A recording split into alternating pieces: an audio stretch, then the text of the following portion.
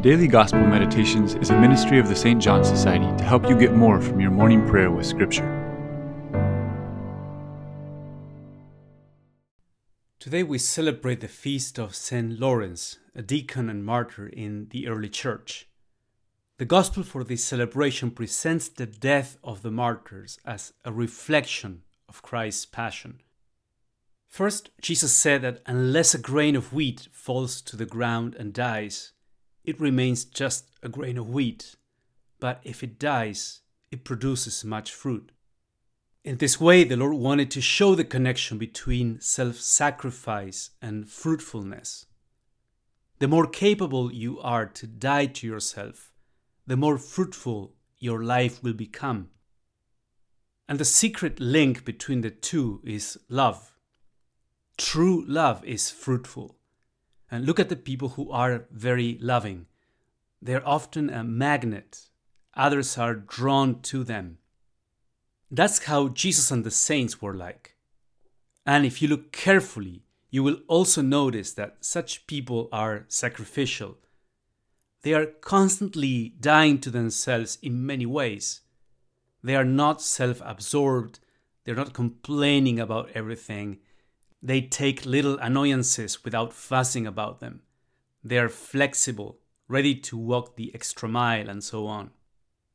And they are so used to this that they don't even make a great deal about it.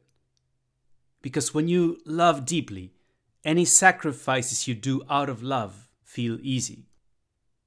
Then Jesus said that those who love their life will lose it, and those who lose their life, or even hate it, will find it.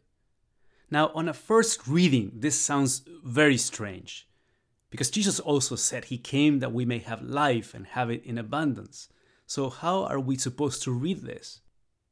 Well, the losing or hating of our lives refers to dying to ourselves, especially according to our human perception of things.